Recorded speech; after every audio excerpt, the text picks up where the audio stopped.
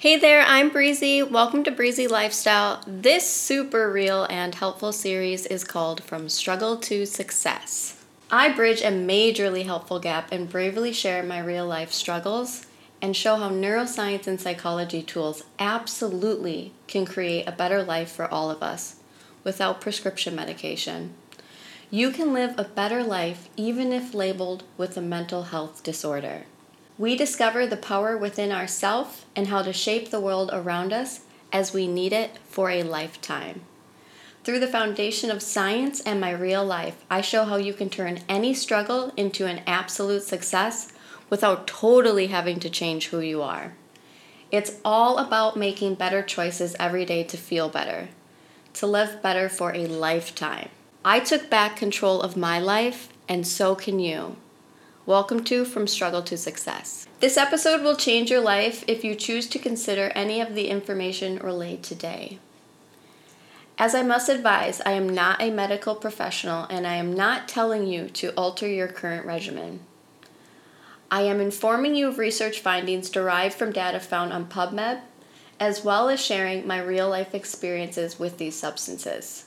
I offer my neurodivergent self to all of you as a real-life human test subject that aims to reduce the symptoms of depression, anxiety, OCD, ADHD, and PTSD. My efforts are also to directly and positively impact sleep, which is the absolute foundation to how we function. When we sleep better, we feel better, and therefore we live better. This is a deep scientific fact, and for those struggling with depression, I personally urge you to reclaim your sleep, which ultimately means you will reclaim your life. Check out the life-changing course on the website to begin your upgrade.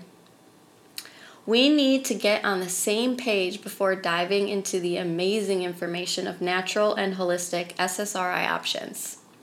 The first page we need to get clear on is that depression is a very heterogeneous disorder. This means there are many different expressions of depression that come from a wide array of causal factors and present themselves differently from person to person. So my depression is likely not the same as yours if you have depression. There is no single treatment approach that works for everyone with depression. Basically, we don't know what causes depression. More and more, we are moving away from the idea that it is due to serotonin and may be far more likely due to how much stress we choose to subject ourselves to on a daily basis in conjunction with sleep quality. And if you know anything about sleep and stress, they are hand in hand. The second page we need to clear up is a study published very recently, literally like a week ago, in the Journal of Molecular Psychiatry, and they concluded that there is no clear evidence that serotonin levels or serotonin activity is responsible for depression. Researchers from University College London conducted an umbrella review of past meta-studies and systematic analysis of depression's relationship to serotonin. For years, a chemical imbalance of serotonin has been widely viewed as the culprit for depression, right? Resulting in the widespread use of antidepressants. This recent review study is pushing back against long-held views in medicine that depression is caused by a serotonin imbalance in the brain. So this isn't saying that depression isn't real. This is just saying that it is becoming pretty gosh darn clear, at least how they have been researching, that an imbalance in serotonin does not directly correlate or cause I'm never good with those terms. Stats class was not my big one. But they're not sure if serotonin directly has to do with depression. Serotonin is a neurotransmitter that plays a key role in governing mood, sleep, digestion, and other body functions. For years, chemical imbalance of serotonin has been widely viewed as the culprit for depression, right? resulting in the widespread use of antidepressants like selective serotonin reuptake inhibitors, also known as SSRIs, which boost serotonin in the brain. This recent review study is pushing back against these long-held views in medicine that depression is caused by a serotonin imbalance in the brain. And serotonin is a neurotransmitter that plays a key role in governing mood, sleep, digestion, and other body functions. Researchers are now saying that these findings call into question the basis for our use of antidepressants. And of course, and that is why we are here today to explore other options for regulating our serotonin and dopamine levels beyond prescribed SSRIs. And if you have taken a prescribed SSRI, like a lot of the people that I know, I personally have not, there's not good effects. They seem to all share similar stories of how they feel like guinea pigs, and they go from a mood stabilizer, and then 3 weeks later or something, they're put on an SSRI, and then however much later, then they're put on an antipsychotic, and it's all just experimentation. You want to know why it's all experimentation? Because most psychiatrists, etc., don't know diddly much about neuroscience or neurobiology, just to be fair and honest. Separate research involved examining gene variation, including gene variation of the serotonin transporter, which is a protein targeted by antidepressants, and found no difference in the genes between people with depression and healthy controls. Other studies examined in the review found the more stressful life events a person experienced, the more likely they were to be depressed. So once again, stress, they are finding more and more to be the absolute, like almost direct indicator to depression. Cortisol is not something you want to screw with. We're going to talk about it so much today. You're going to learn how my cortisol levels were basically opposite of what they should have been at day and night. Major depression is one of the most common mental disorders in the U.S., impacting more than 8% of Americans. I think it's a lot more than that, to be honest. As someone who has been personally experimenting with altering her own serotonin levels for the past 4 months, I have very actively been switching things out, like 2 weeks here, all right, let's swap that there. And being very conscious and mindful, keeping a lot of notes. I can absolutely say that it is helping to reduce the symptoms of depression that I experience. Altering my serotonin levels, though, when I use tryptophan or like direct serotonin supplementation, it results in immense insomnia. It is so not good, as well as because I have bipolar 2, I can really struggle with my mania. It'll just peak the mania through and through. So something to be really careful about if you have bipolar is if you are supplementing for SSRIs or taking SSRIs is to be really mindful of your manic episodes. The third page we're all meeting on is about cortisol, the main stress hormone in the body. When you're under stress, your body releases cortisol from the adrenal glands, which sit on top of your kidneys. Cortisol fuels the body under stress by releasing glucose or sugar into the bloodstream. So we're super activated. Today, we are stressed with trying to survive against the constant deadlines, emails, and to-dos, which are resulting in us having high cortisol levels, and us having high cortisol levels, which seem to be a lot more often than in the past. And now our cortisol levels are peaking because of cognitive stress, not because of physical stress, and this is new to our biology. Cortisol is normally highest between 6 a.m. and 8 a.m., which is why we wake up in the morning. However, constant stress can disrupt this normal cycle, causing us to wake up in the middle of the night, for example. Does this sound familiar? I got my levels tested through an at-home test kit 2 years ago. Whoa. During this time, the pandemic was in full swing, and I was living in a constant state of uncertainty, like a lot of us. My mental health was so poor. I found that my cortisol levels through this test displayed the way they would for those that are depressed. This means that instead of cortisol peaking in the morning to wake me up, mine was peaking at night around 9 p.m., which resulted in inability to sleep and very intense anxiety. So once again, to be clear, for those that identify as depressed, essentially your cortisol markers, if you were to get tested, more than likely will show that your cortisol is peaking in the evening rather than in the morning. And that's why we don't sleep well. What's really awful about this is that it creates this, what I would call downward cycle or a snowball effect. And so when we don't sleep well, it exacerbates and creates more issues for depression and anxiety. And in turn, our depression and anxiety has created like this different kind of chemical operations inside of us, and therefore it makes it harder to sleep. And then the tougher we have to sleep, even the more dysregulated we become inside of us. So this is why we have to stop the snowball. We have to just literally like grab it and chuck it or eat it. Like we have to stop this from happening. And how we stop this is by making different choices and doing different behaviors. And sometimes that means supplementing differently. And sometimes that means intaking things differently. Not consuming alcohol. Not consuming carbs at a certain time of day, especially junk food.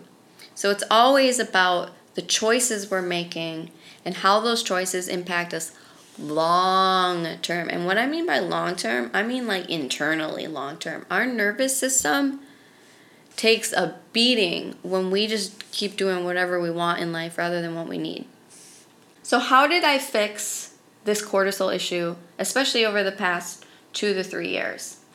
I had to start making an immense amount of different choices every day and into every night. I had to say no to smoking marijuana in the morning and drinking alcohol at night, which I talked about in 2 separate podcast episodes. I certainly needed to supplement adequately, which you will learn through this episode. By reclaiming the choices I made, I in turn upgraded and revised my habits to serve my needs, and therefore regulated my nervous system. The more I stick to my healthy routine that I created, the better outcomes I get every single day. I feel very normal most days nowadays. And I can't believe that I'm saying that almost, because it took 33 years to get here. And it's hard seeing the baby steps of progress along the long way that is life. And that's how a lot of us can get discouraged, is that when we goal set, we focus on that big goal. But what is important for even our neurology is to focus on the little things along the way, because that big goal, that's part of our life vision. If we're just trying to get to something, once we get there, dopamine's going to make us feel really disappointed rather than proud, most likely. So just be careful about how you goal set. There's so much information on the website and in so many podcast episodes about that. And you can get really clear on your life blueprint on the website, and goal setting is one of 5 life's fundamental components. So go get it, Beeb. The 4th page that we need to get on is about taking SSRIs and what happens when we stop. Tapering off of an SSRI or even missing a few doses can cause withdrawal symptoms, including agitation, anxiety, mental confusion, nausea, insomnia, dizziness, and brain zaps. The addictiveness of antidepressants has largely been downplayed from what data is showing. A team of researchers found that SSRIs are as hard to quit as highly addictive benzodiazepines. It's food for thought. Okay, we're almost done dancing together on pages. Our 5th page to get clear on is, what are adaptogens? The Oxford Dictionary defines adaptogens as a natural substance considered to help the body adapt to stress and to exert a normalizing effect upon bodily processes. Some well-known examples of adaptogens are ginseng, ashwagandha, which we talked about in a previous supplement episode, and holy basil, or also known as tulsi. Adaptogens increase the state of nonspecific resistance in stress and decrease sensitivity to stressors, which results in stress protection and prolong the phase of resistance. Adaptogens are awesome. All right, our last page we are meeting up and getting cozy together on is about neurotransmitters. Neurotransmitters relay messages between the billions of neurons or nerve cells in our brains. They go do do do do. Here's what's happening. Here's how you feel. Here's what you're going to do now. Neurotransmitters affect many aspects of our life, ranging from moods, productivity, stress management, memory and learning ability, sleep, food cravings, addictions, including low-grade addiction, which we all have at least one. It's probably either our phone, food, or some sort of screen time. While all neurotransmitters are essential, here are the big four. Dopamine, which impacts energy, drive, focus, and motivation. It is essentially the pain-pleasure neurotransmitter. Serotonin, which affects mood, sleep, and immune function. I like to think of serotonin as the neurotransmitter that when you look around about life, it's going to let you know if things are okay or not. Yeah, your nervous system's going to really let you know, but serotonin's going to activate if things are good. And you'll be like, I like all this. I love life. I did good. I made good choices. Acetylcholine, super important, influences memory and attention span. It's really important for how other things are functioning in your mind. GABA, also crucial. I feel like I want to argue which one's more important, but they are all so important, just in different ways. GABA, G-A-B-A, promotes calmness and contentment. It is optimal and you need it for sleep and digestion. So most sleep supplements that are like a combination of things, they have GABA in it. They also, I think, usually have 5-HTP. Yum. So basically, if you live a life where you're mainly anxious or wired, or you're usually maybe a bit more energized or maybe even quick to react, yeah, let's say that, you need more serotonin. If you are more so passive, you don't have a lot of motivation and drive, maybe you even consider yourself lazy, maybe you're not a go-getter, you need more dopamine. So, before we get into amazing adaptogenic supplements for our neurobiology, aka natural SSRIs, it's important to really understand that when we're trying to help ourselves, change ourselves, better ourselves, that we examine our behaviors first. So the first thing that we need to do always as to upgrade or better our life is to alter our behaviors through making different choices. Always. And we have to do that deeply, seriously, sincerely, and wholly. We have to entirely reform our habits, and therefore we change our mood, and we could even change our personality for the better, hopefully. After we deep dive into the daily choices that we make, then we should consider including supplements into our lifestyle. Only after deeply implementing lifestyle success tools and changing your behavior, making different choices, should you then choose to begin trying supplements or adaptogens to assist with living a better life. After that is therapy and professional assistance by another human. And then after that, if all those threes don't work, if that trifecta is not it for you, you probably have something that is major or severe. That is when you may find yourself prescribed to something. So just to get really clear, if you think something is not right with you, your first choice absolutely should never be to start trying prescription medication.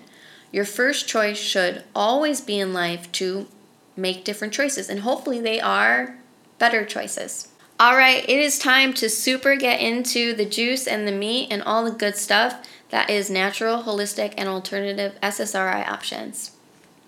The first one is inositol. You've heard me talk about inositol. I love mixing it into my Goddess chocolate milk drink. There's a few variations of it. If you want to check that out, go on the blog. Inositol is one of the most versatile nutrients for promoting brain wellness, a positive and relaxed outlook, and restful sleep. I love using it for sleep. It also is one of the most crucial nutrients for promoting female hormonal health, though its role in supporting optimal liver function is notable too.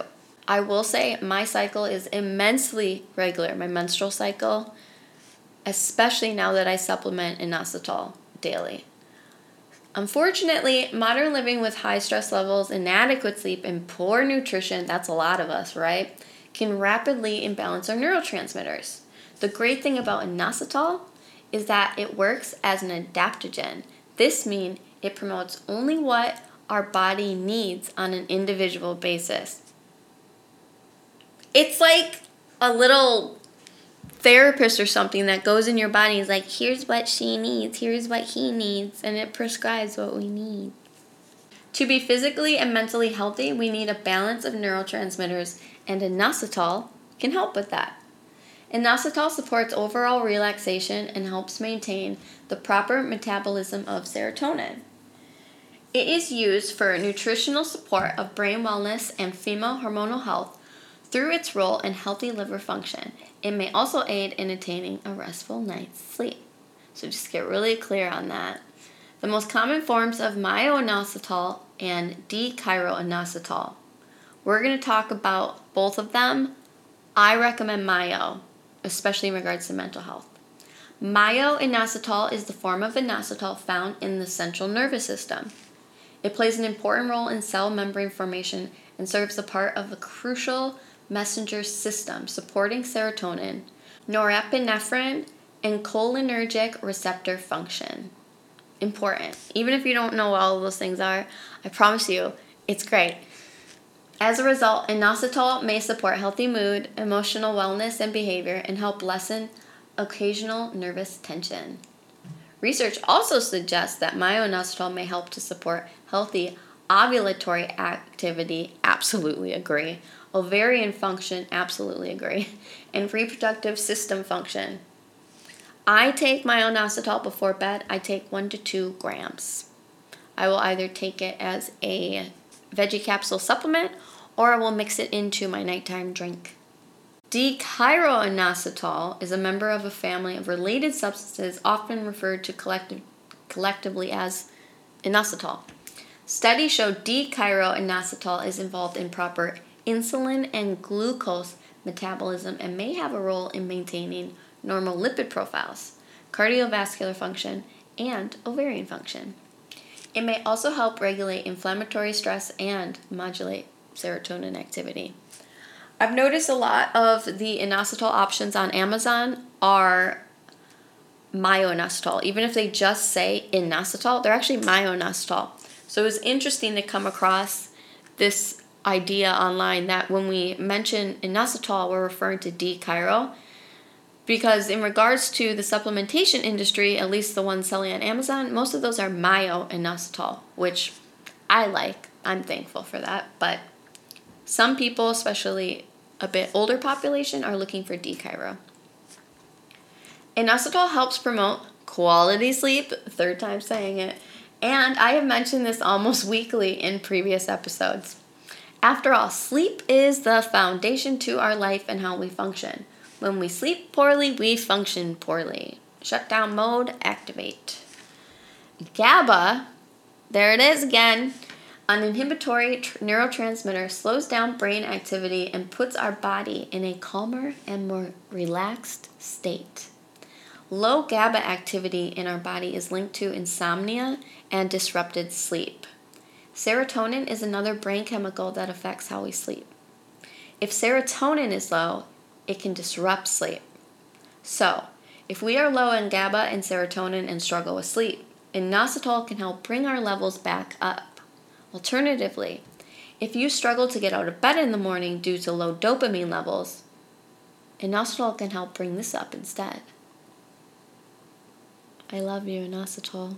Inositol helps diminish the mood swings, depression, and anxiety of premenstrual syndrome, PMS, and the more severe premenstrual dysphoric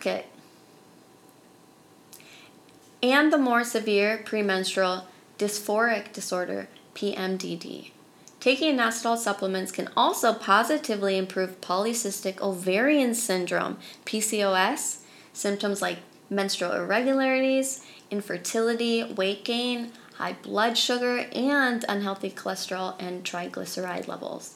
Several studies found that daily doses of inositol reduced blood triglyceride levels, improved insulin function, lowered blood pressure, and promoted ovulation in women with PCOS. That's amazing. Wow. Inositol supports ovarian function so well that some nutritional supplements specifically designed to encourage fertility contain inositol. Totally. I know all sorts of even herbalists that include inositol for their clients that are trying to get pregnant and struggling. Severe mental health disorders such as anxiety, panic attacks, OCD, and depression are linked to lower levels of inositol in the brain.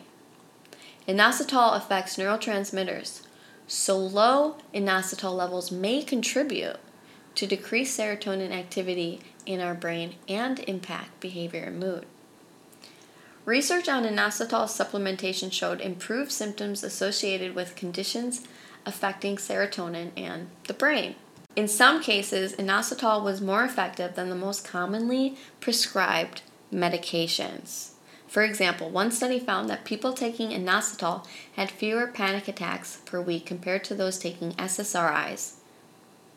Wow. Like anxiety, inositol has benefits for depression, and this is because inositol levels are lower than average in people with depression. So it is likely for those of us that are living with depression, our inositol levels are lower than they should be. Inositol increases serotonin and creates SSRI effects, similar to antidepressant drugs like Prozac. In one study of just 28 people with depression, so very small study, high doses of inositol, 12 grams per day. I think at most I've taken 3 grams. Improved mood and all symptoms after 4 weeks. So 12 grams per day is high. It's not dangerous. It's just really high. These studies suggest that inositol can be as effective, if not more, when compared to SSRI antidepressant drugs for different conditions. It is definitely clear that the dosage is still being explored for inositol, but the findings are phenomenal, and the effects that I've experienced on my own, I'm obviously still taking it. I love this stuff. Our next adaptogenic supplement is Canna, or Mucuna pruriens. I never know how to say it. I love this stuff. This is something that I've been taking on and off for years. It can trigger a bit of mania in me, so I'm more so focused on Canna when I'm feeling really low. This magical bean is basically called the serotonin and dopamine bean. There is actually serotonin on the surface of the bean that causes irritation to the skin. Inside the bean is L-Dopa, and data shows about 5% on average per bean is present. Wow, this is super great news. So let's break down the effects and benefits of L-Dopa, or fully known as levodopa. So we already understand serotonin, and we definitely now know it is literally the casing of this bean. But I want to talk about what L-Dopa is, because L-Dopa isn't dopamine in and of itself, but it turns into dopamine, essentially. L-Dopa is known to notably degrade the effects of Parkinson's disease. So it's that powerful for our brain. It also is known for its reduction in prolactin, increases feelings of well-being. It reduces mind irritation, as well as definitely reduces pain for sciatica. Wow. So L-Dopa is in a class of medications called central nervous system agents. Da-na-na. It works by being converted to dopamine in the brain. So we can take L-Dopa and then it'll turn into dopamine. L-Dopa has been reported to relieve depressive symptoms in new onset of Parkinson's disease, improving symptoms in 90.3% of patients, and resulting in a mean Hamilton Rating Scale for Depression, HRSD, decrease of 11.7 points just in one study. By enhancing availability of dopamine, L-DOPA improved processing and gait speed, so walking speed, in depressed older adults. This was a fascinating study I stumbled upon. So even when treatment with antidepressant medication successfully reduced depressive symptoms, it often doesn't improve the slowed processing speed or restore cognitive functioning to normal levels of performance. No studies have really investigated the effects of antidepressant treatment on depressed older adults with a slowing gait. And if you ask me, we're long overdue to include gait detail in research alongside depression. I bring up this study because it's fascinating to see or to prove that when we are depressed, we don't move as much or as quickly. And I think this is kind of what this is conveying, is that these older individuals who are depressed, they're lacking most likely dopamine, so they don't have a lot of motivation and drive, as well as their body is in poorer health. It is more aged. They're walking slow and they're in their emotions and they're slowly moving through all of it. What's really cool to see is L-DOPA, which obviously turns into dopamine, is directly assisting individuals with increasing their gait. And so therefore, it is totally uplifting them, in my words. Next, we are going to talk about pregnenolone. Honestly, I have a joke about this one. Every time I pick up the bottle, I say to myself, pregnant and alone. I don't know why. So pregnenolone. Research has shown pregnenolone to be beneficial for mood support and balance. Specifically, pregnenolone is reported to have a positive effect on the following: neuronal excitability and synaptic plasticity. It has many other functions in mood regulation, neuroprotection from free radicals, balancing the stress response, and improving cognitive performance. In a study of 15 adults with mood imbalance, so again, not too many humans, blood levels of pregnenolone were lower among those with low mood compared to controls. When I got my levels tested, my pregnenolone, my progesterone, just like everything in that category was just like bottomed out. And so I started supplementing with pregnenolone. Among 70 adults with mood imbalance who received either pregnenolone or placebo, the pregnenolone group trended toward greater improvement in mood relative to the placebo group. Additionally, an 8-week double-blind, randomized, placebo-controlled study that compared 30 milligrams per day or 200 milligrams per day of pregnenolone, 400 milligrams per day of DHEA, and placebo found that those given the 30 milligrams pregnenolone had significant reductions in positive symptom scores, along with an improvement in attention and working memory performance. Further improvements were not found among groups given higher amounts of pregnenolone, though. DHEA will be discussed in an upcoming From Struggle to Success episode, but not today. Pregnenolone plays a key role in hormonal balance as a key precursor to cortisol, DHEA, and progesterone, and helps to maintain balance in the body's stress response system. In addition, pregnenolone has been shown to support a balanced mood and promote cognitive health by modulating the transmission of messages between neurons, influencing learning and memory processes.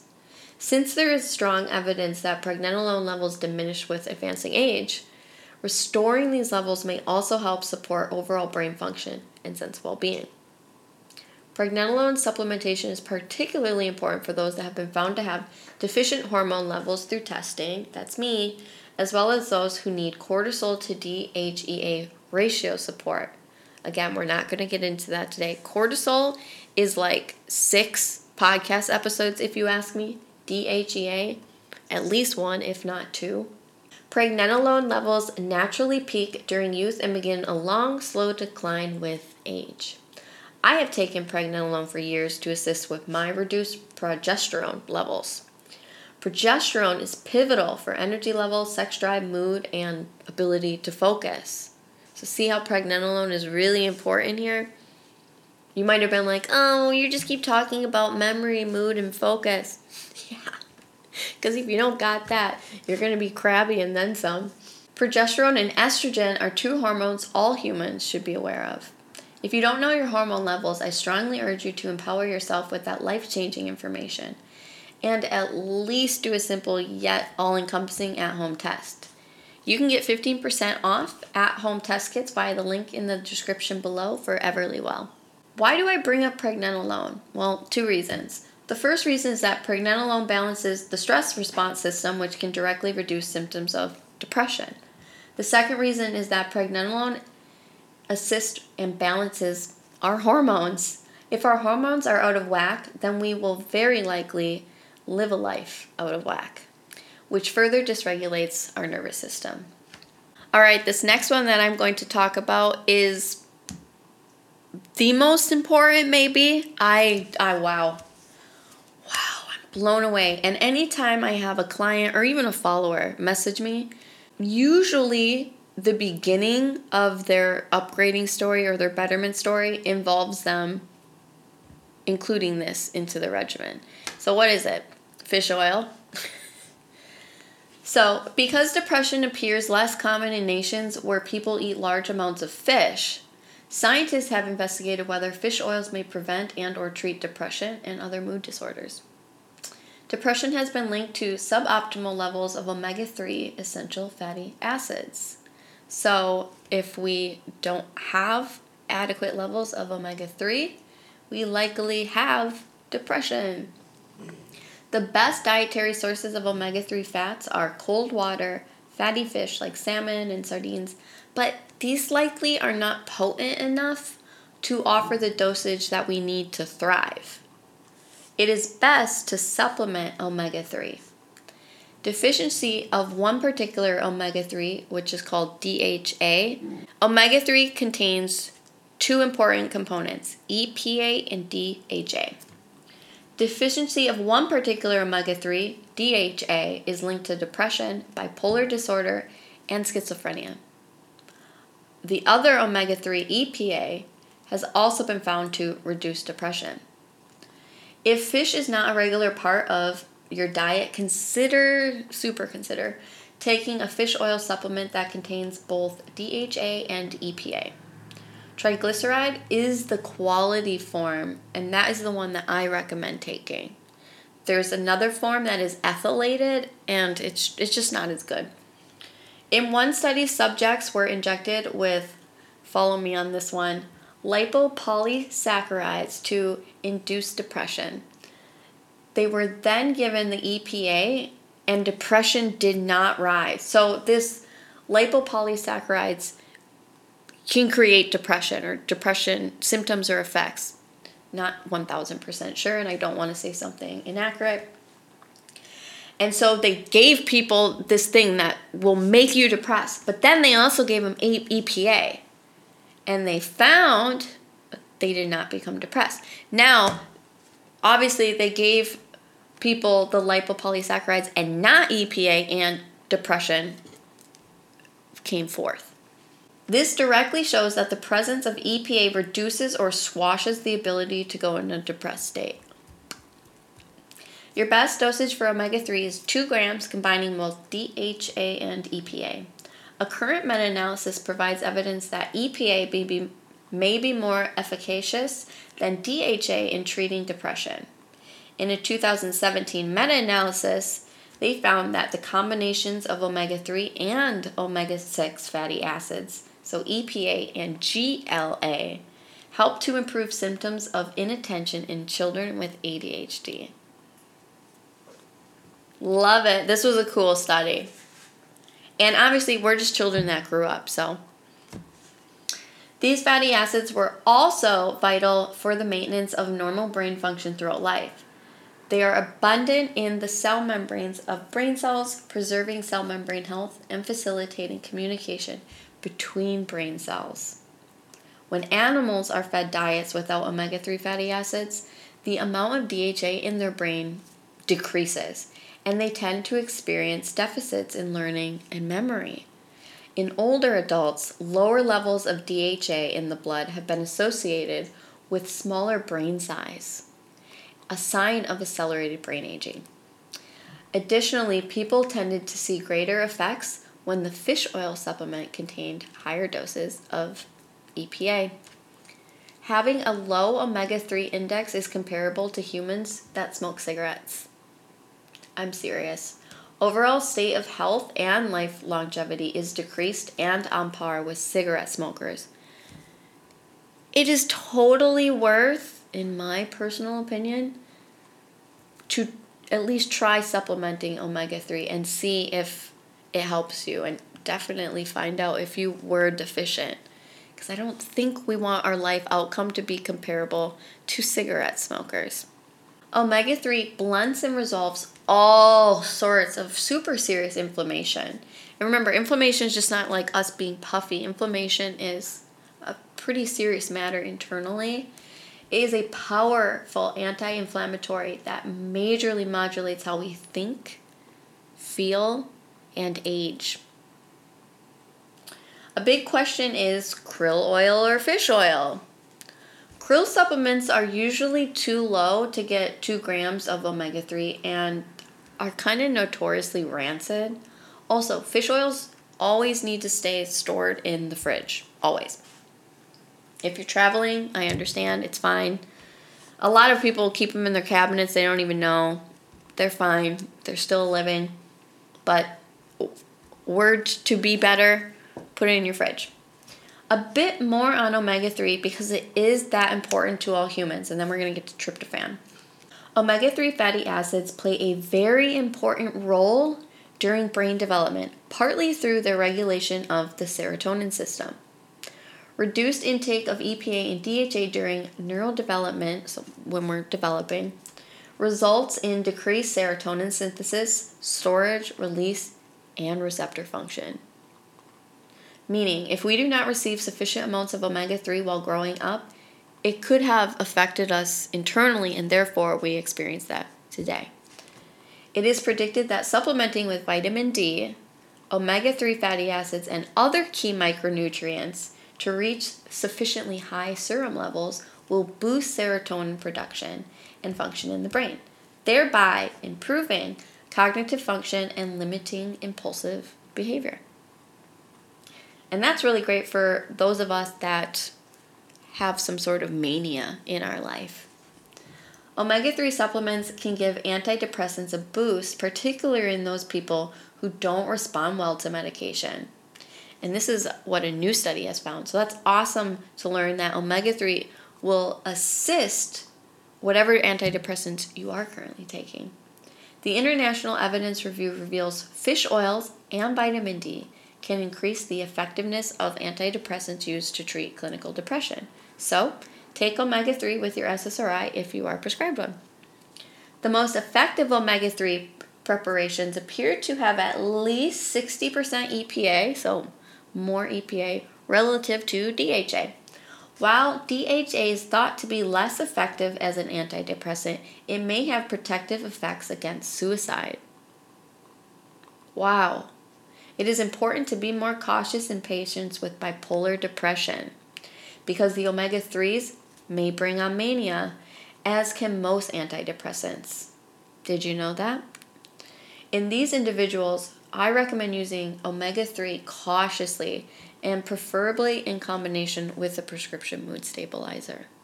And to note, mood stabilizers are different than SSRIs, and mood stabilizers and SSRIs are different than antipsychotics. Moving on to tryptophan. Tryptophan is an amino acid I was wary to talk about in that previous supplement episode because you have to be so careful with it.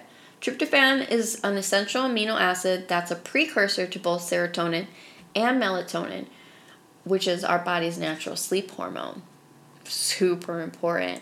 And I'm going to say it here because I say it always, really shouldn't supplement melatonin. If you are, no more than 0.3 milligrams. Love you. Tryptophan is an amino acid we get from food. Sound familiar? Turkey, Thanksgiving, get sleepy. Tryptophan converts to serotonin in the brain, not in the gut, just to be clear. It also increases dopamine, endorphins, and norepinephrine, which is adrenaline up in our brain, 3 brain chemicals vital to positive mood. Several clinical studies have shown that it works as well for depression as prescription antidepressants. So tryptophan has been found to work as well for depression as prescription drugs. A wide variety of disorders have been correlated with low levels of tryptophan. Besides depression, tryptophan has therapeutic value for anxiety, insomnia, migraine headaches, obsessive-compulsive disorders, and seasonal affect disorder. I will say tryptophan really helps with my seasonal affect. Wow. But I have to be very careful because for me, tryptophan and certain serotonergic supplementations can cause not only mania for me, but insomnia. There's a strange paradox when it comes to getting tryptophan from food. Tryptophan is found in animal proteins like meat and eggs, for example, but the presence of protein blocks the synthesis of serotonin from tryptophan. For this reason, tryptophan supplements work better to increase the body's level of tryptophan than the tryptophan found in protein-based foods. Produce foods that contain high levels of tryptophan are tart cherry, kiwi, pineapple, plantains, bananas, plums, and tomatoes. I talked extensively about kiwi and tart cherry in the food and supplement episode from a while ago, and I'm going to talk even more in an upcoming Happy Foods episode, which will cover all the rest and then some. A word of caution, do not take supplemental tryptophan along with an SSRI. When taken together, they can cause a potentially serious condition known as serotonin syndrome. Acute tryptophan depletion is associated with increased pain sensitivity, acoustic startle, that's me a lot of times, motor activity, and aggression in humans. This is me. Tryptophan deficiency increases anxiety and irritability in humans and may modulate aggressiveness and the response to stress in animals. So in the beginning of this episode, I mentioned if you are more like activated usually all the time, you need more serotonin. This is what we're talking about, or tryptophan. If you are more so lazy and unmotivated, you need things that are going to bring on more dopamine, like L-Dopa. Supplementing tryptophan may result in insomnia, which I absolutely experience and have mentioned, and therefore I usually can't directly supplement tryptophan without getting some negative effects. It's unfortunate because I get positive effects in some ways, and then in other ways I'm like, oh buddy, this isn't working for me. If I need tryptophan though, or aka more serotonin, then I will eat pineapple, kiwi, and supplement tart cherry supplements, as well as I'll take Kana. So here's kind of how I go about it. In the morning, I take Kana. And then, honestly, if it's really bad, I'll take tryptophan as soon as I wake up, because I need that to like do the full day thing. I can't let that get anywhere near my sleep time. And then I will eat pineapple and kiwi throughout the day. You know, tomato and all the other stuff is really good too. And then more so towards the evening, then I'll start popping the tart cherry supplements. Tart cherry juice is awesome. It tastes good. It's so expensive. So I like the supplements. I like to be cost effective in basically anything that I do. So sometimes I will eat stuff. Sometimes I will drink stuff. Sometimes I will pop a pill. It's all kind of what is most affordable. All right, this one was really interesting to me because I am so wary of caffeine due to my anxiety, even though I love coffee and I drank it for over 15 years. I've now learned that I need to move away from caffeine, so I don't consume it anymore. And that includes teas with caffeine. But green tea, green tea can significantly reduce the risk of depression, etc. So what's going on with green tea?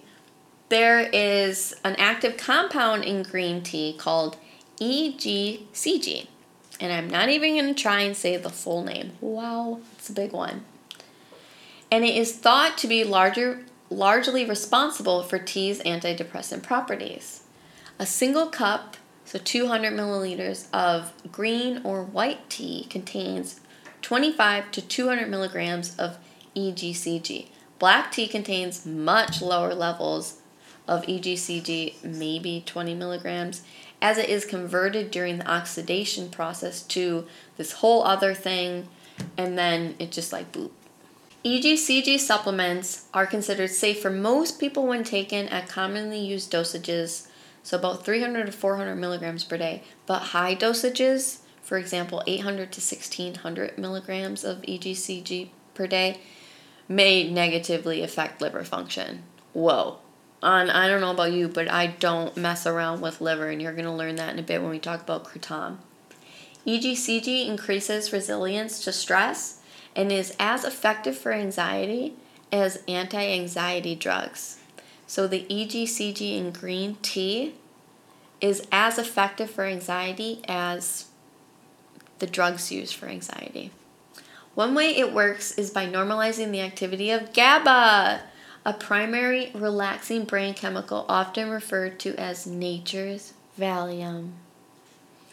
Another way that EGCG works is by altering brainwave patterns, putting you in a relaxed yet attentive state similar to meditation. Initial research was focused on green tea, but they later found that the GABA levels increased not only in green tea, but also in black tea and oolong tea. I know I mentioned white tea before. I personally do not think the EGCG is prevalent enough in white tea. I will say oolong and green, and you're going to learn another one in a second, very good. Initial research was focused on green tea. EGCG may reduce caffeine-induced increases in blood pressure and heart rate, and may decrease the levels of catecholamines in the blood. I always suck at saying that one. Therefore, EGCG counteracts caffeine-induced cardiovascular activity. The stimulant effects of caffeine should be reduced by the amount of EGCG in the green tea. Knowing that the stimulating effects of caffeine are actually reduced by the presence of EGCG makes me feel hopeful, because my anxiety doesn't permit me to comfortably consume caffeine. I can consume it, but I'm not going to be all that comfortable. If you'd like to dive into the neuroscience of caffeine, check out episode number 2. It is best to get EGCG from green tea rather than from a supplement, since EGCG supplements are prone to degradation and are very poorly utilized by the body. So drink up and get that EGCG in your green tea. Additionally, we'll miss out on the synergy between EGCG and 2 other substances in green tea if we don't drink it. And these 2 substances are caffeine and L-theanine, another relaxing compound. These 3 potent substances work together to improve memory, attention, and learning. Drink green tea if your depression is accompanied by stress, anxiety, or problems with focus and concentration. L-theanine is an amino acid naturally found in a tea plant, and it is what gives matcha its slightly sweet notes. Compared to all other teas, green tea is known to have the greatest amounts of L-theanine, and within the green tea category, matcha is known to have the highest concentrations. I love L-theanine, and I take it every evening. I recommend it weekly on social media for cognitive stress reduction. Magnesium is its stress-reducing homie for our body. So L-theanine's for the brain and magnesium for the body. You can learn loads on L-theanine in the previous supplement episode number 5. Apologies for any weird sounds. My larger dog just woke up.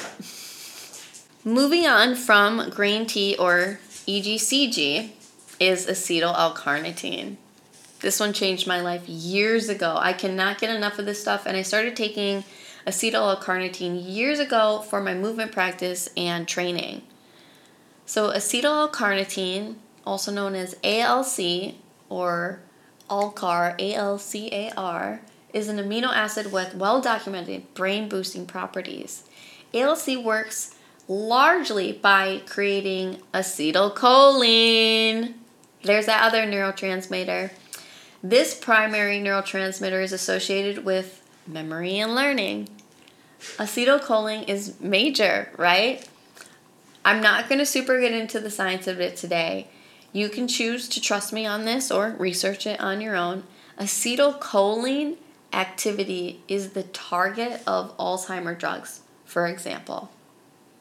So just to be clear, acetylcholine, acetyl-L-carnitine are different. Acetyl-L-carnitine works largely by creating acetylcholine. Great, moving on. All right, I'm going to refer to acetyl-L-carnitine as either ACL or carnitine moving forward. Just know when I mention these, they are always referencing acetyl-L-carnitine. ALC has fast-acting antidepressant properties. Carnitine kicks in often within a week, working faster than prescription antidepressants. This effect is even noticed in seniors who are typically slow to respond. No pun intended there. L-carnitine has an essential role in the transfer of activated long-chain fatty acids into the mitochondria in a series of reactions called the carnitine shuttle, so that they can undergo an oxidation. I just have to say, the carnitine shuttle sounds adorable. Imagine if they changed it to the carnitine shuffle. The carnitine shuttle is essential to prevent accumulation of long-chain fatty acids and long-chain other things that I'm not going to confuse you with that can be deleterious to cells. Just to be clear, ALC is the acetyl derivative of L-carnitine. Acetyl L-carnitine. ALC has been shown to have greater absorption in the small intestine than L-carnitine. So if you are looking for mental health assistance and you want to take carnitine, acetyl L-carnitine is your go-to. It's super linked in multiple blog posts. So if you even want that fast-acting Amazon link and all that, there you go. ALC has also been shown to significantly increase dopamine levels in parts of the brain, including the hippocampus, the striatum, and the cortex. A 7-day administration of ALC in rats increased dopamine and serotonin output in the nucleus accumbens shell. Very, very good. I'm not going to explain what the nucleus accumbens is today. Google it if you'd like, especially then you can get an image. But super crucial, super awesome, super pivotal. Emerging findings suggest that supplementation with iron and acetyl L-carnitine may reduce symptoms of distractibility and inattention in some cases of ADHD. I 100% agree. I have to supplement iron thanks to my anemia, and I take it alongside my daily dose of acetyl L-carnitine. Large prospective placebo-controlled studies are needed, though, before zinc, iron, or acetyl L-carnitine can be generally recommended for the treatment of ADHD. But this is an exciting launch pad in my opinion. I also serve as a direct example that combining with iron calms me the F down, which helps me focus rather than bounce from thought to thought. I have always found that supplementing iron, even on its own, is immensely beneficial for my cognitive functioning. So L-carnitine, which we make endogenously on our own, and then acetyl L-carnitine, which is what we take, play antidepressant roles by improving brain energy metabolism, regulating neurotransmitters, and neuroplasticity. Research has found that the levels of ALC in people and rodents with depression are significantly reduced. So what this means is, just like with inositol, we find that people with depression are living with lower levels of carnitine, or is it acetylcarnitine, and inositol. Chronic acetyl L-carnitine alters brain energy metabolism and increases noradrenaline and serotonin content in healthy mice. This is good. Noradrenaline is a good thing. Clinical studies have shown that L-carnitine supplementation can improve the depression state of male uremic patients and cancer patients. In contrast, acetyl L-carnitine increases much less dopamine release, although it is faster than conventional selective serotonin and or norepinephrine reuptake inhibitor and tricyclic antidepressants. So acetyl L-carnitine is a less potent and slower antidepressant than ketamine, but it is devoid of abuse risk.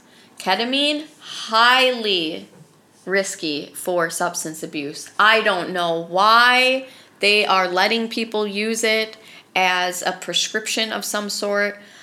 I mean, I do. It's because they've found out how to make money off of it by turning it into a nose spray. America. In the next episode from Struggle to Success, I interviewed a psilocybin business owner that offers microdosing to her clients. She shares a terrifying story of how she had a client who was depressed and he started receiving ketamine treatment, legal ketamine treatment, and he was even given a nasal spray to take home. And not only did it not help his depression unless he was just literally actively doing it, but he also then became extremely addicted to ketamine. Like, it even freaked him out. So the psilocybin microdosing regimen not only took away his depression, but it removed the ketamine addiction. That's all I'll say for now. Check out that episode. All right, really quickly, I'm going to re-bring up kava, but I super talked about it in the food and supplements episode. Kava is a traditional relaxing tea that was used in South Pacific cultures. Now it's everywhere. It's an extract that has been standardized and used as a natural remedy, mainly for anxiety. And I also use it to super relax my body too. It is as effective for anxiety as prescription anti-anxiety medications, but it's also been found to be an effective alternative to antidepressant drugs. Additionally, it helps humans kick the alcohol dependency, and I've seen this firsthand. I talked about kava in length, so this is pretty much it for today. Go check out that other episode. As promised, though, I am going to get into the life-changing kratom, but please be mindful that you can become addicted to kratom. Kratom is a wild one. In a low dose, kratom acts like a stimulant similar to medications commonly used to treat ADHD. At higher doses, kratom is like an opioid. The most common use of it are to relieve pain, depression, and opioid addiction. Almost everyone I know has puked the first time that they Almost everybody I know has puked the first time they have consumed kratom. This being said, it is usually a far more potent beverage than I ever even consume, as well as it is mixed with kava. So you can go to, they're called kava bars, and you can get kava and or kratom, especially here in Florida. Super popular. And they're such strong drinks. It blows my mind. I am somebody that has a tolerance to kratom, and these just make me even feel like a lot. Like, wow. So people new to it will go and they'll go to one of these kava bars and get like a full beverage. I make mine at home. And they just drink it really fast, right? Drinking kratom and kava very fast will absolutely result in nausea. How I safely consume kratom is by scooping no more than a half teaspoon into a half cup of water, and then I top it with OJ. I also like to mix in D3 and dicalcium phosphate. L-theanine and inositol mix well with kratom too. I drink this from 9 a.m. to no later than 1 p.m. It is a very slow consumption throughout the early afternoon, and the effects last all day. Like, it is 6 p.m. and I am feeling kratom great still, and I have been talking for forever, which is not my forte. So keep in mind, kratom can increase acid in the gut, especially when paired with citrus juices. I have to be very careful about my gut microbiome and all of that. The difference between kava and kratom is that kava is made from the roots of a plant, whereas kratom is made from the leaves of a different plant in Asia. There are different veins of kratom that are served. The white and yellow veins typically give people energy, whereas the red veins calm consumers down. I consume yellow Borneo and green Mangda during the day. I don't mix them. It's one or the other. I think yellow Borneo is a bit more chill. And then green Mangda is like when I'm like, I need as much energy as possible. I do have a red blend, and though it does offer euphoria, definitely, and a relaxed body, it can still feel stimulating on my mind and my heart, so I don't reach for red too often, at least not at night. Some science on kratom that might sound confusing thanks to some big words, but offer insight into its awesome abilities. So just stick with me on this, then we're going to get to ginseng, which is a game changer, life changer. Its major bioactive alkaloid is mitragynine. We're just going to call it Mitra. Mitra exerts its analgesic properties by acting on the opioid receptors. So kratom is not an opiate, but it basically acts like one. One of its active metabolites, which is a 7-hydroxyshmishmishma, I'm not going to say that big name, is found to be 40 times more potent than mitragynine and 10 times more potent than morphine. Interestingly, current research suggests that mitragynine behaves as an atypical opioid agonist, so not antagonist, agonist, possessing analgesic activities with less severe side effects than those typical of opioids, so true opiates. I can absolutely attest that kratom feels like an opiate, as well as it feels like caffeine, but without the jitters. It feels like a lot of things, to be honest. It's amazing. My heart feels so open and my mind feels alert when I consume kratom. And what I mean by open is that my autonomic nervous system is more at rest, and therefore I can process more, I can receive more, my heart is more open, and I likely have a more optimistic mindset, as well as I am more alert. And that's where the norepinephrine and other neurochemicals are really beneficial for my cognitive functioning for the day. There's a lot of science on kratom that I think we could get lost in, to be perfectly honest. There's also more words that I likely cannot pronounce. In summation, it is a plant to be very careful with and to not exceed a dosage of 1 tablespoon per day if consuming loose powder. That's just my recommendation, opinion, whatever. I have seen people need an ambulance at a kava bar. That's all I'm going to say. Long-term administration of kratom causes insomnia, anorexia, weight loss, dry mouth, polyuria, psychosis, and the development of tolerance and dependence. It is definitely addictive. So I make sure to not consume kratom at least once per week. Usually on the weekends I don't consume kratom. Why? And you have to ask yourself, what do you need something for? Is it necessary? And is what I'm doing in this day worth consuming a supplement that does have negative effects on liver and other things? Kratom is one of my most favorites, but I also worry about it the most. I am always doing things to support my liver, so I take fenugreek, which is delicious. It makes you smell like maple syrup. As well as on my non-kratom days, I have to supplement more L-theanine than usual because my cognitive state is a little off on my non-kratom days. Again, I've built a bit of a tolerance, so I'm mindful of that. Okay, let's talk about ginseng. Ginseng has been used as an adaptogen to treat illness, both as a tonic as well as a rejuvenator. In modern societies, we really depend on herbal remedies as the only treatment for critical and potential fatal diseases. Can't make money off of it. I said it. However, our lives involve excessive amounts of brain activity, and modern life involves constant exposure to stress. When under certain kinds of stress, the human body secretes hormones and inflammatory cytokines, and chronic stress can promote the development of anxiety, depression, and in severe cases, even panic disorders. Therefore, adaptogens are often used to cope with the day-to-day and or workplace stress. Ginseng shows superior regulation of stress as compared with that shown by other adaptogens. This efficacy as an anti-stress agent has been demonstrated using various behavioral conditioned stress tests such as swimming and immobilization tests. These were major.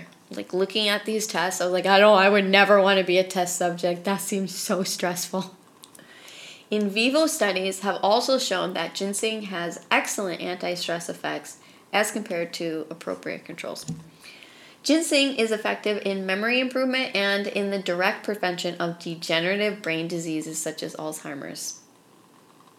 The neuroprotective effect of ginseng may be useful in the prevention of depression. So they're not totally sure yet, but come on, this is great. Indirectly, ginseng's ability to enhance memory can ameliorate anxiety. There it is again with that whole increased memory, focus, and lowered stress anxiety. So are you noticing a trend here with memory enhancement and anxiety reduction? The mechanism by which ginseng prevents disease is via the regulation of the endocrine and immune systems. Ginseng regulates the HPA axis. This is huge for neuro everything. Ginseng thus prevents various diseases by ameliorating tissue injury and immune cell death while modulating immune cells in order to limit inflammatory responses. The HPA axis is the major pathway regulating the immune response to stress. HPA is important to all of us, and if you live with PTSD, depression, or anxiety, ginseng is certainly one to consider. When a person faces a stressful environment, ginseng can improve their response by regulating the function of the HPA axis. Ginseng also has applications beyond everyday use in healthy people. It provides a potential treatment agent for patients with HPA axis disorders associated with hypersecretion of cortisol, including depression, asthma, hypertension, and post-traumatic stress disorder. Identification of the mechanisms underlying these effects of ginseng could have the potential to provide approaches to the prevention of various diseases. Therefore, further research is definitely needed to investigate how ginseng modulates hormone secretion. So cool! The takeaway here is that ginseng effectively suppresses stress, which is a major cause of depression. Additionally, the more stressed we are, the poorer we sleep. Poor sleep is one of the greatest causes of depression, and continued poor sleep will exacerbate depression. I talk about sleep a lot because it literally is our lifeline and anchor to mental health well-being, whether you believe it or not. We have 2 more to discuss, even though there is about 6 more that I really wanted to cover today.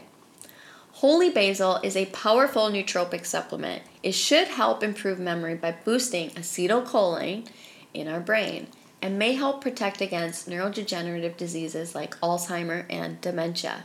You can safely take up to 3,000 milligrams of holy basil daily if needed. Research suggests that Tulsi helps maintain catecholamines like epinephrine, norepinephrine, and dopamine. Serotonin levels may improve too.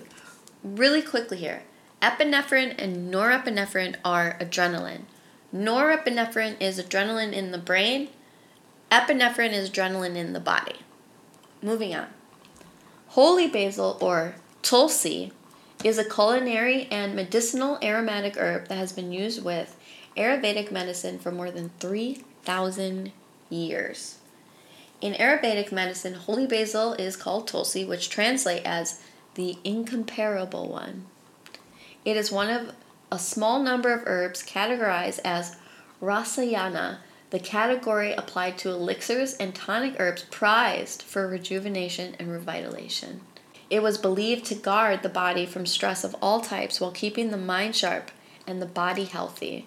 In modern times, holy basil is categorized as an adaptogen, supporting a healthy stress response. I drank so much holy basil, aka Tulsi, this week. I had a very tough week. I could tell my dopamine levels were just being knocked down. I was really not motivated. Just a lot of stuff was happening that we would label negative and discouraging. So I drank holy basil like no other. It really, really helps, especially paired with acetylcarnitine, canna, kratom. Those are my go-tos. Holy basil supports memory and learning, working memory, executive function, attention, sleep, serotonin signaling, dopamine signaling, adrenergic signaling, acetylcholine signaling, brain antioxidant defenses, and neuroprotective functions.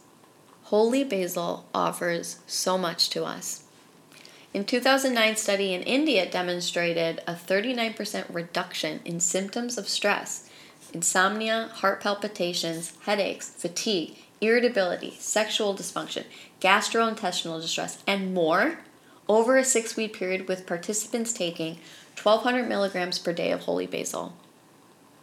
Studies show that holy basil has antimicrobial, adaptogenic, anti-diabetic, anti-inflammatory, anti-carcinogenic, radioprotective, immunomodulatory, neuroprotective, and cardioprotective actions, among many other benefits. I really wanted to take the time today to talk about lemon balm, which is my nighttime go-to herb, but I also really felt the need to discuss Schisandra. So I'm going to mention lemon balm in detail in the upcoming Happy Foods episode. I'm not really sure if that's going to be the name, but you get the gist of the upcoming episode. So let's get into the amazing antidepressant properties of Schisandra. Schisandra has been known to be taken for depression. A recent animal study found that Schisandra extract, sorry if I'm saying this wrong, had an antidepressant effect on mice. Additional mouse studies run by the same lead researcher solidified the findings. Yes! However, Schisandra and its potential effect on depression hasn't been extensively studied in humans.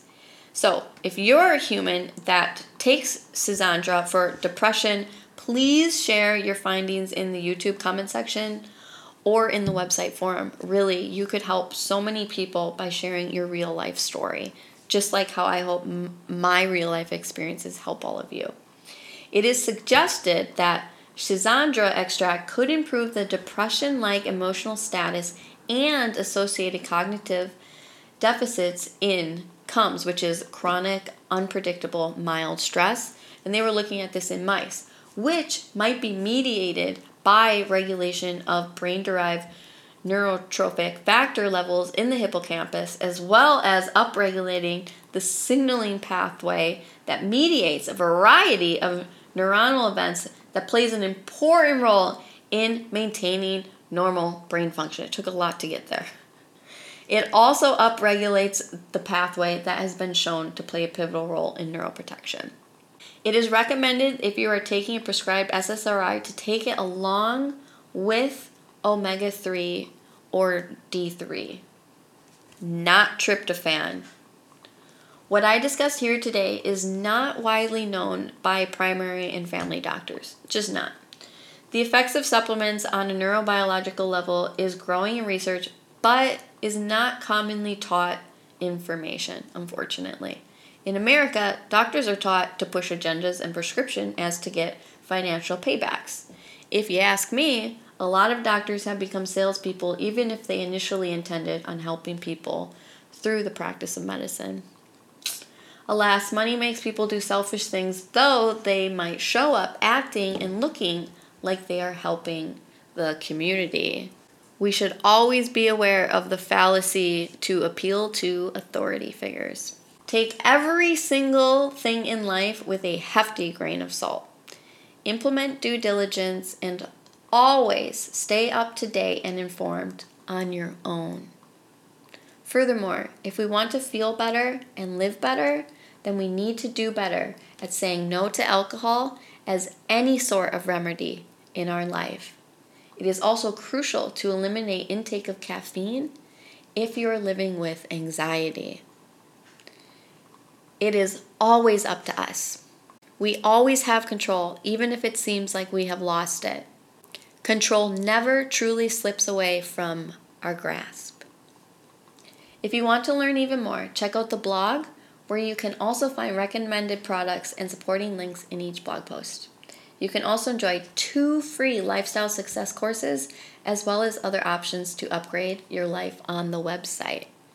Please, by all means, feel free to subscribe, like, follow, share, comment, all of the everythings to get this information out to more people. All the best today, Beeb. You got this.